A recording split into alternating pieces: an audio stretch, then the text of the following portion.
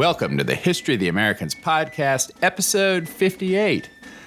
I'm your host, Jack Henneman, and I'm recording this on February 4th, 2022, in sub-freezing 21 degrees right now, Austin, Texas, where everybody has crossed their fingers, hoping that the grid will hold up. Last year traumatized us a bit. We're a bit behind this week, but longstanding listeners know that happens from time to time. Sometimes we all have to chase the legal tender and hang out with our families and stuff like that. If you are new to the podcast, we are telling the history of the lands now encompassed by the United States from the beginning without presentism. We believe there's dignity in our national story, along with tragedy, triumph, brilliance, hypocrisy, magnificence, depravity, corruption, venality, inspiration, oppression, genius, defeat, and glory. Mostly, we hope you enjoy listening to the History of the Americans podcast as much as we enjoy making it, and that you tell all your friends, spread the word on your social propaganda website of choice, write us a nice review on Apple or Spotify, and subscribe in your favorite podcast app. This is a labor of love, and your support is very motivating. Before we get back to Jamestown, it occurs to me that I left you hanging on one item. I had telegraphed in several episodes that I would be attending the annual meeting of the American Historical Association in New Orleans earlier in January. I had assumed that I would have much to report from that meeting on the podcast, but as it all happened, I ended up catching the crun. I was fortunate and had only the barest of sniffles for just a few hours. Basically, it was a 3-tissue cold in my case. But I kept coming up positive on home antigen tests and isolated myself for 10 tedious days. Fortunately, my beloved wife never caught it. So I missed out on all that fun and interesting history, sad to say. Next year, the meeting is in Philadelphia, and I'm sure I'll do my best to get there. In this episode, we will conclude John Smith's run at Jamestown, which ended in October 1609 after a rather severe injury. Smith would never return to the Chesapeake. From here, we will pivot north and follow the interesting story of the French and Dutch incursions into vast early America. That will wrap up the busy first decade of the 17th century, which we first covered with Don Juan Oñate's settlement of New Mexico all the way back in episode 51. Never fear, though, we will return to Jamestown in due course with a story of unbelievable privation, all-out war, the game-changing cultivation of tobacco by the English, the stories of the 2 emissary hostages traded by Smith and Powhatan, and the 2 famous moments from 1619. No hard promises, though. As always, I will follow my muse. It is September 1608. At almost the exact same moment, John Smith returned to Jamestown from the second of his explorations of the Chesapeake Bay. At the Virginia Company's northern venture on the coast of Maine, the colony's president, Raleigh Gilbert, would learn that his older brother, Sir John Gilbert, had died and left Raleigh the family estates. Raleigh Gilbert would resolve to return to England, and that would bring an end to the otherwise more competent Popham colony at the mouth of the Kennebec River. Even farther to the north, Samuel de Champlain had arrived in Quebec and would begin to build the alliances with local tribes that would take him to war against the Iroquois of New York the next summer. Smith had left his ally, Martin Scrivener, in charge at Jamestown after the impromptu overthrowing of Ratcliffe in July. Scrivener had recovered from his illness, and on September 7th, Smith found the colony in somewhat better condition than it had been when he had departed. On September 10th, the Rump Governing Council elected Smith president for a 1-year term. Captain Newport was scheduled to return that fall with more colonists and provisions, the second supply as it has come to be known. The settlement was not prepared to receive an influx of either, work having been much deferred by the diversion to build Ratcliffe's huge house in the woods. Smith immediately put everybody to work building storehouses and living quarters and harvesting the crops, insufficient though they may be. He also beefed up the colony's military preparedness. He imposed discipline on the rotation of the watches, and everybody had to take regular shooting practice. Newport and the second supply arrived earlier than expected in late September. He had brought 70 colonists, including 2 new members of the council, Peter Wynne and Richard Waldo, and Powhatan's emissary, Namontack. Newport also brought 8 Germans and Poles, probably the first Poles ever to visit the New World, who were skilled in making glass, pitch, tar, and potash. The second supply also included the colony's first women, Mistress Forrest, wife of Gentleman Thomas Forrest, and her maid, one Anne Burris. In David Price's words, Anne Burris was the only unattached woman in a colony of about 200 long-deprived men. None of her letters or journals have survived, if there were any, so it can only be imagined how she felt about being at the center of this particular attention. It's raining men. Hallelujah, it's raining men. Okay, that was probably not Anne's reaction. Sometimes I can't help myself. Anyway, Ms. Burris tied herself up as quickly as she could by the end of 1608, marrying John Leyden, one of the surviving settlers from 1607. So you know he had a robust constitution. Newport brought new orders, which in most respects were the old orders. His top priority was to find something in Virginia of major value, gold or silver, a route to the Pacific Ocean. You will recall from the last episode that Smith's exploration of the Chesapeake that summer had dimmed that hope considerably, or survivors from the Roanoke colony. The Virginia Company had also delivered a new order, this one even more ludicrous. Newport was to place a crown on Powhatan's head, which in the English thinking of the day would make Powhatan a subservient prince to James I. Smith thought correctly that this was a fantastically bad idea, but orders are orders. The other members of the council either supported the idea in the abstract or didn't want to buck corporate, as we might say today. Newport's idea was to proceed upstream to Werowocomoco, Powhatan's capital on the site of today's Richmond, with about 120 men.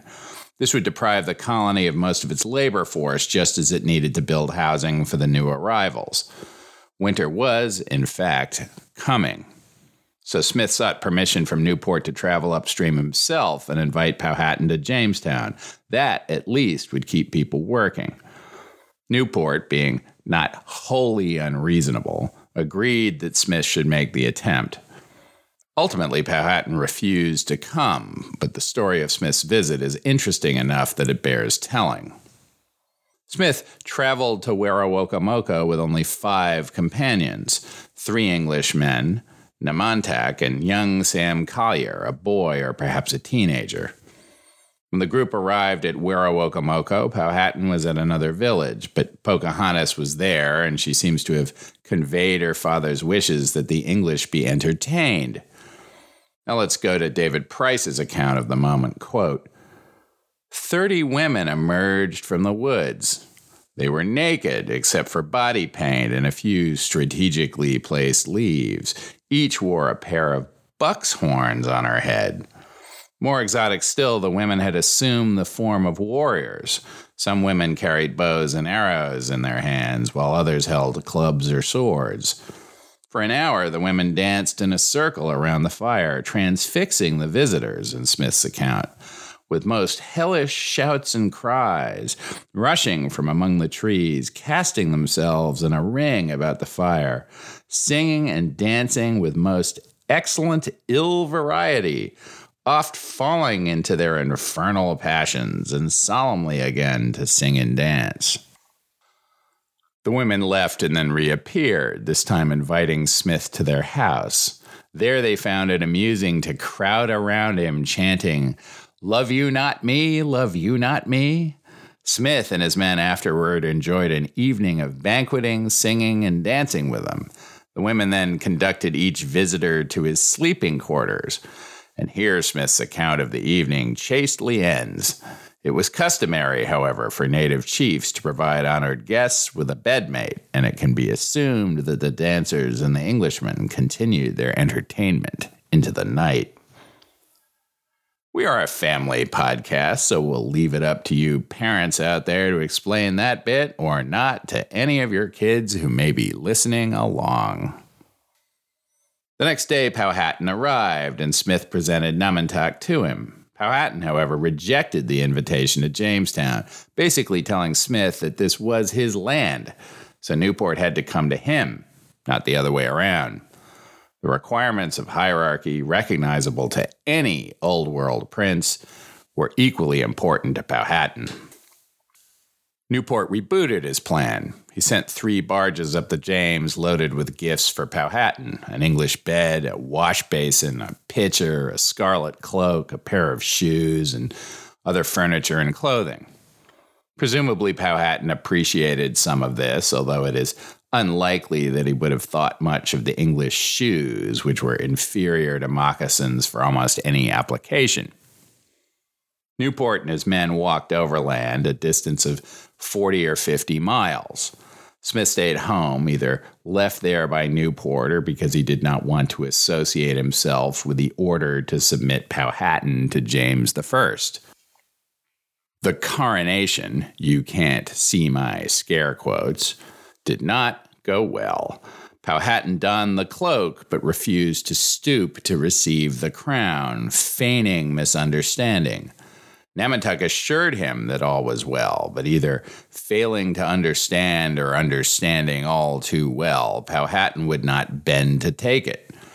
Eventually, a couple of the English suddenly pulled on Powhatan's shoulders, which forced him to stoop a bit, and 3 men quickly placed the crown on his head while a 4th fired a pistol in the air as celebration. Powhatan at least pretended to be unfazed, thanked Newport for his kindness, and gave him an old deerskin cloak and his moccasins in return.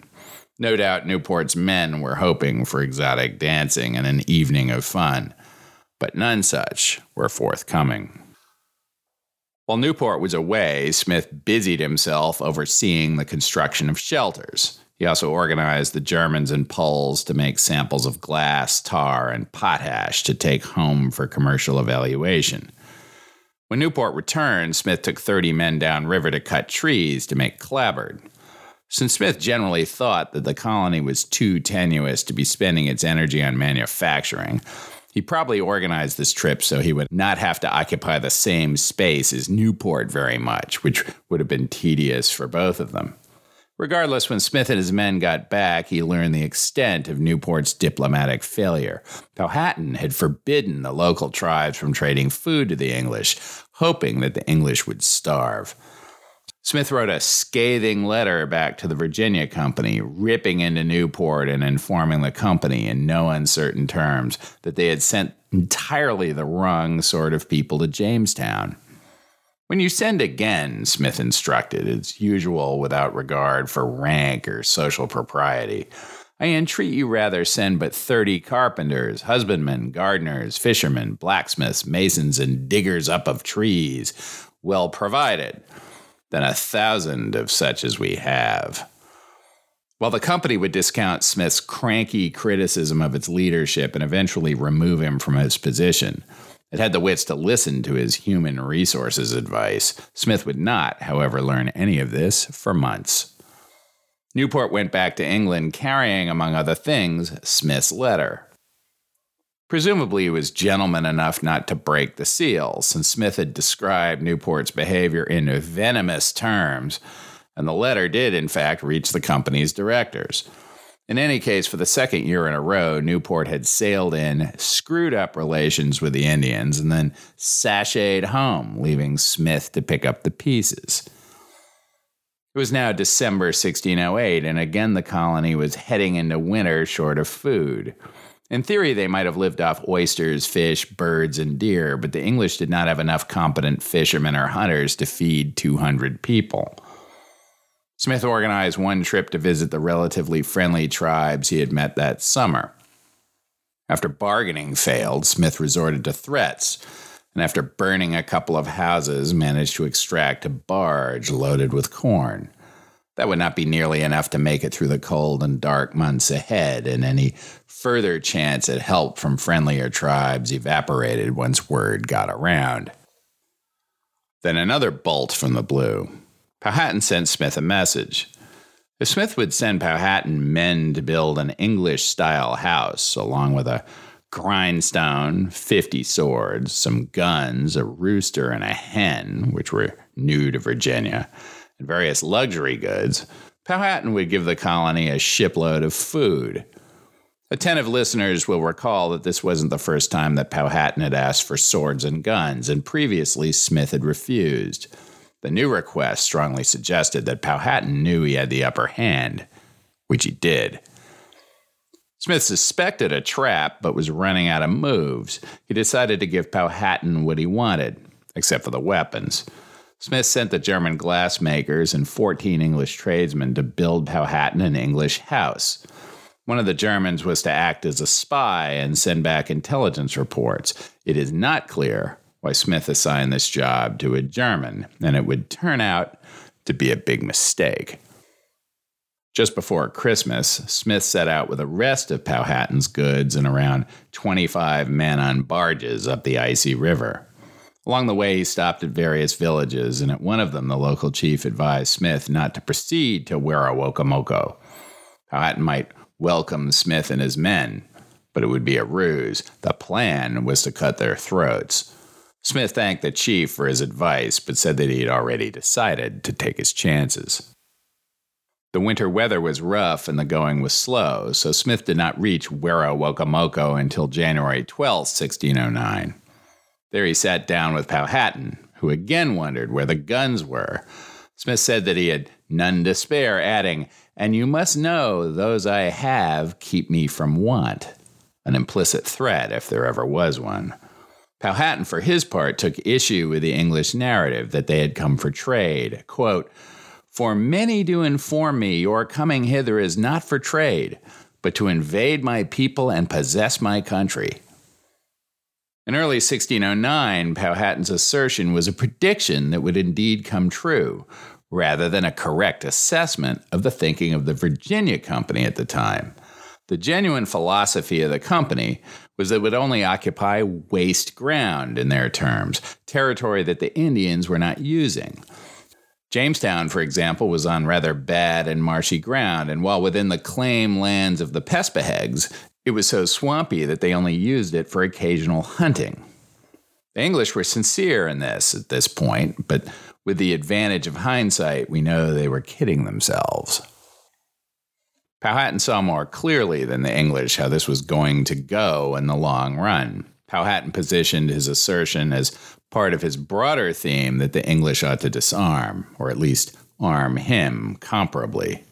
A balance of power. The trickiest, most difficult, dirtiest game of them all, but the only one that preserves both sides. This was a private little war, and anyway, you can't have too many Star Trek deep cuts. That night, Smith and his men stayed at Werowocomoco as Powhatan's guests. Two conspiracies were working against the English, however, one already suspected by them and one unknown. As they suspected, Powhatan was marshaling his forces to attack. As they did not suspect, the Germans who had been working on Powhatan's house, including the German who had agreed to act as a spy for Smith, had decided that the Indians lived much better than the English. They hatched a plan to turn against the English. The next day, the Germans approached the Powhatans and offered their service.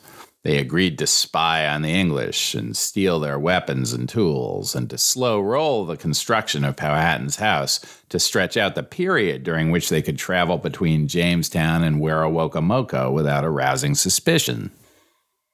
Also the next day, Powhatan again sat down to converse with Smith and one other Englishman, John Russell, involving them in a long and winding conversation about the terms under which the Indians would supply food in exchange for this or that. Smith began to get nervous. Powhatan seemed to be burning clock rather than engaging. And sure enough, Powhatan excused himself, having a couple of the women present engage Smith and his companion in chit-chat. Then Smith heard shuffling footfalls outside the bark walls of Powhatan's abode.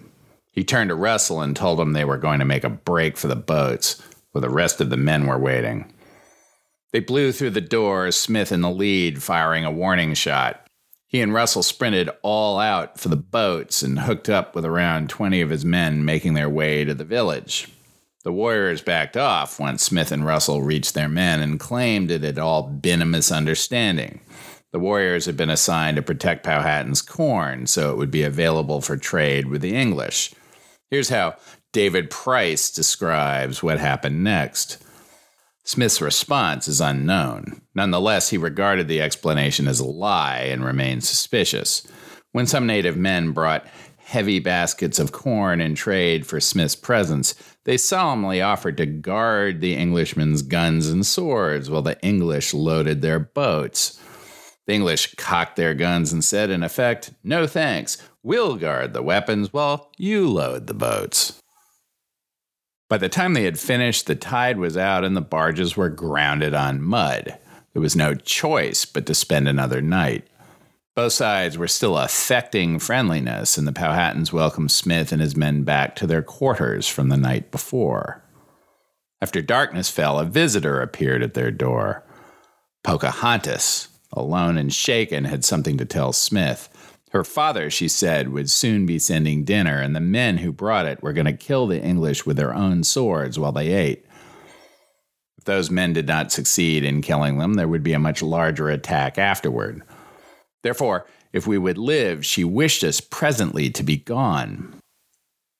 Back to me. Duly warned, the Englishmen remained on their guard. The men who brought the dinner indeed tried to get them to extinguish the match cords that they needed to light their guns and tried to get them to lay down their arms while they ate.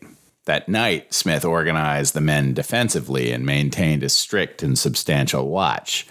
The main attack did not come. A couple of things might be said about this. First, Pocahontas had again saved Smith's life, or maybe this was just the first time. We'll get back to that question in a moment. Second, Pocahontas ran a great risk intervening in this situation, putting warriors of her own tribe in jeopardy to save Smith. She would not have done this if she hadn't developed feelings of some sort for Smith. Indeed, when Smith blockheadedly offered her some English trinkets as a gesture of thanks, the girl started crying. She rejected the beads, probably out of hurt feelings, but saying that if her father found them with her, she would be as good as dead. Unlike the moment the previous year when she threw herself over him to prevent Powhatan's men from killing him, there's no modern claim that this intervention was some sort of ceremony or test. Pocahontas had run a great risk to save Smith's life and had evidenced feelings for him in the doing of it. Now, I am not going to sit in judgment of the academic back and forth over whether the first rescue was in fact a rescue, because I do not know nearly enough about Powhatan cultural traditions to have an informed opinion. I will, however, summarize it. Modern historians, aided by new scholarship around the practices of Indians, argue that the whole thing was a ceremony, in effect staged, and that Smith's life wasn't in jeopardy even if he thought that it was. As I understand it, however, our knowledge of such ceremonies does not extend to the Powhatans or the other tribes in their confederacy per se. So the scholars who argue that the first rescue by Pocahontas was all a ceremony largely rely on two pillars: the practices of entirely different tribes that seem like the first rescue, and the broader skepticism around Smith's autobiographical writings, which tend to the dramatic and were probably embellished at points. Weighing against that, though, is that there's no argument that Pocahontas saved his life the second time. So that was something she was, in the abstract, willing and capable of doing. She was clearly an independent thinker and a bit of a rebel. Indeed, her real name was Matoaka, and Pocahontas was a nickname variously translated as Little Wanton or Playful One. We report, you decide. The next day, Smith and his men departed Werowocomoco with their skins intact and some corn, which would help but not be adequate to get the English through the long winter. Smith resolved to visit Powhatan's kinsman Opechancanough, who lived in the village of Pamunkey and was thought to have large granaries. Opechancanough, who may or may not have been Don Luis Pequequinio, was Powhatan's top military commander, and not to be trifled with. Opechancanough greeted his former captive congenially, and the two bargained over corn, reaching a deal that, in principle, Smith thought reasonable. Then John Russell rushed in and told Smith they'd been betrayed, that as many as 700 armed men were outside the house. Opechancanough clearly understood what Russell was saying, and from the expression on his face, he knew the jig was up. Smith's first move was to challenge the chief, at least 30 years older than Smith, to single combat. This had worked for Smith before, fighting the Ottomans. Not this time. Opechancanough was too smart to take the bait and turned to walk out of the house. The much shorter Smith suddenly grabbed the knotted lock of hair hanging from the left side of the chief's head and put a pistol to his chest. Smith then marched the chief outside to the great surprise of the assembled fighting men. He then shouted out an ultimatum to the assembled Pamunkey that if they were to shed, quote, "one drop of blood of any of my men, I will not cease revenge," until he had hunted down every last member of the tribe. Amazingly, the gambit worked, at least for the moment. The humiliated Opechancanough submitted and told his men to put down their weapons. Opechancanough would not forget his humiliation, however. Smith didn't know it yet, but the English and the Powhatans were now functionally at war. Smith did negotiate for corn in the moment, and as they were loading it up and prepared to depart for Jamestown, Richard Whiffin Gentleman arrived with bad news. A barge had capsized in the freezing James River, and 11 men had died, including 2 members of the council, Matthew Scrivener and Peter Waldo. Of the existing council, only Smith and Peter Wynne remained alive, and since Smith was president and had 2 votes, he no longer needed to worry about politics. For all intents and purposes, he was, under law, Jamestown's dictator. When Smith did get back to Jamestown, the situation had gone from bad to very bad. The food that had been in the storehouse had become infested with worms and rats that had stowed away on English ships and would now thrive in Virginia. Many of the tools and weapons had been spirited away, either by visiting Indians or the German traders who were not yet known as such. According to James Horne, through the efforts of the Germans and several English they recruited, Powhatan accumulated 300 hatchets, 50 swords, 8 cannon, and 8 pikes. When the Cold War became hot shortly after Smith's departure that fall, the Powhatan Confederacy's warriors would be much more deadly than they had been in 1607. Smith called an assembly of all the colonists and effectively read them the Riot Act. Quote, "I speak not this to all of you, for divers of you I know deserve both honor and reward better than is yet here to be had. But the greater part must be more industrious or starve. However, you have been heretofore tolerated by the authority of the council. You see now that power resteth wholly in myself. You must obey this now for a law, that he who will not work shall not eat, except by sickness he be disabled. For the labor of 30 or 40 honest and industrious men shall not be consumed to maintain 150 idle loiterers. There are now no more counselors to protect you. You want to eat, you want to work. The same order that Panfilo de Narvaez imposed on the Spanish gentlemen at the Bay of Horses in 1528, more than 80 years before. Settler colonialism is not for sissies or toffs." According to Price, Smith's order turned things around. Once food stopped being an entitlement, even the gentlemen went to work. Within 3 months, the men had built 20 more houses, dug a deep well that produced clean, fresh water regardless of the season, and planted 40 acres. They also built a checkpoint at the neck of the peninsula, at which they maintained a garrison at all times. After that, the thievery of tools and weapons ended. By the spring of 1609, the winter stock of corn was running low, in part because of infestations. Smith did as Ralph Lane had done at Roanoke 24 years before, and dispersed the settlement in groups so that they could more effectively live off the land. The idea was that 30 or 40 people could live in an area by hunting and fishing, but 200 could not, even if each group were more vulnerable to Indian attack. Smith hedged this risk to some degree by paying a couple of the friendlier local tribes to host groups of English in return for copper. Other groups he sent downriver, farther away from the most hostile tribes in the Powhatan Confederacy. That same spring, changes were afoot in London. The Virginia Company had paid attention to the reports of Smith and other leaders and had actually bought into many of the recommendations. The company had decided that it was smarter to send a really large group in one go to establish the critical mass necessary to survive. They also determined to follow Smith's advice and change the mix of people to cross in the third supply. There would be more artisans, tradesmen, and skilled workers, such as carpenters, fishermen, and hunters. The company also recognized that it needed to strengthen the structure of the leadership of the colony, and that would require revisions to the royal charter. They requested the abolition of the colony council and the vesting of that power in the hands of a single governor. On May 23, 1609, a new charter was approved that did exactly that. Of course, Smith would have been the obvious choice for the presidency, he having provided the colony's only competent leadership in the first 2 years of its existence. Smith, however, respected neither fools nor class distinctions, and he simply sucked at corporate politics. Virtually every gentleman who had returned from Virginia found Smith irritating, and many of them loathed him. So Smith had persuaded the company of his point of view and nevertheless would lose his job.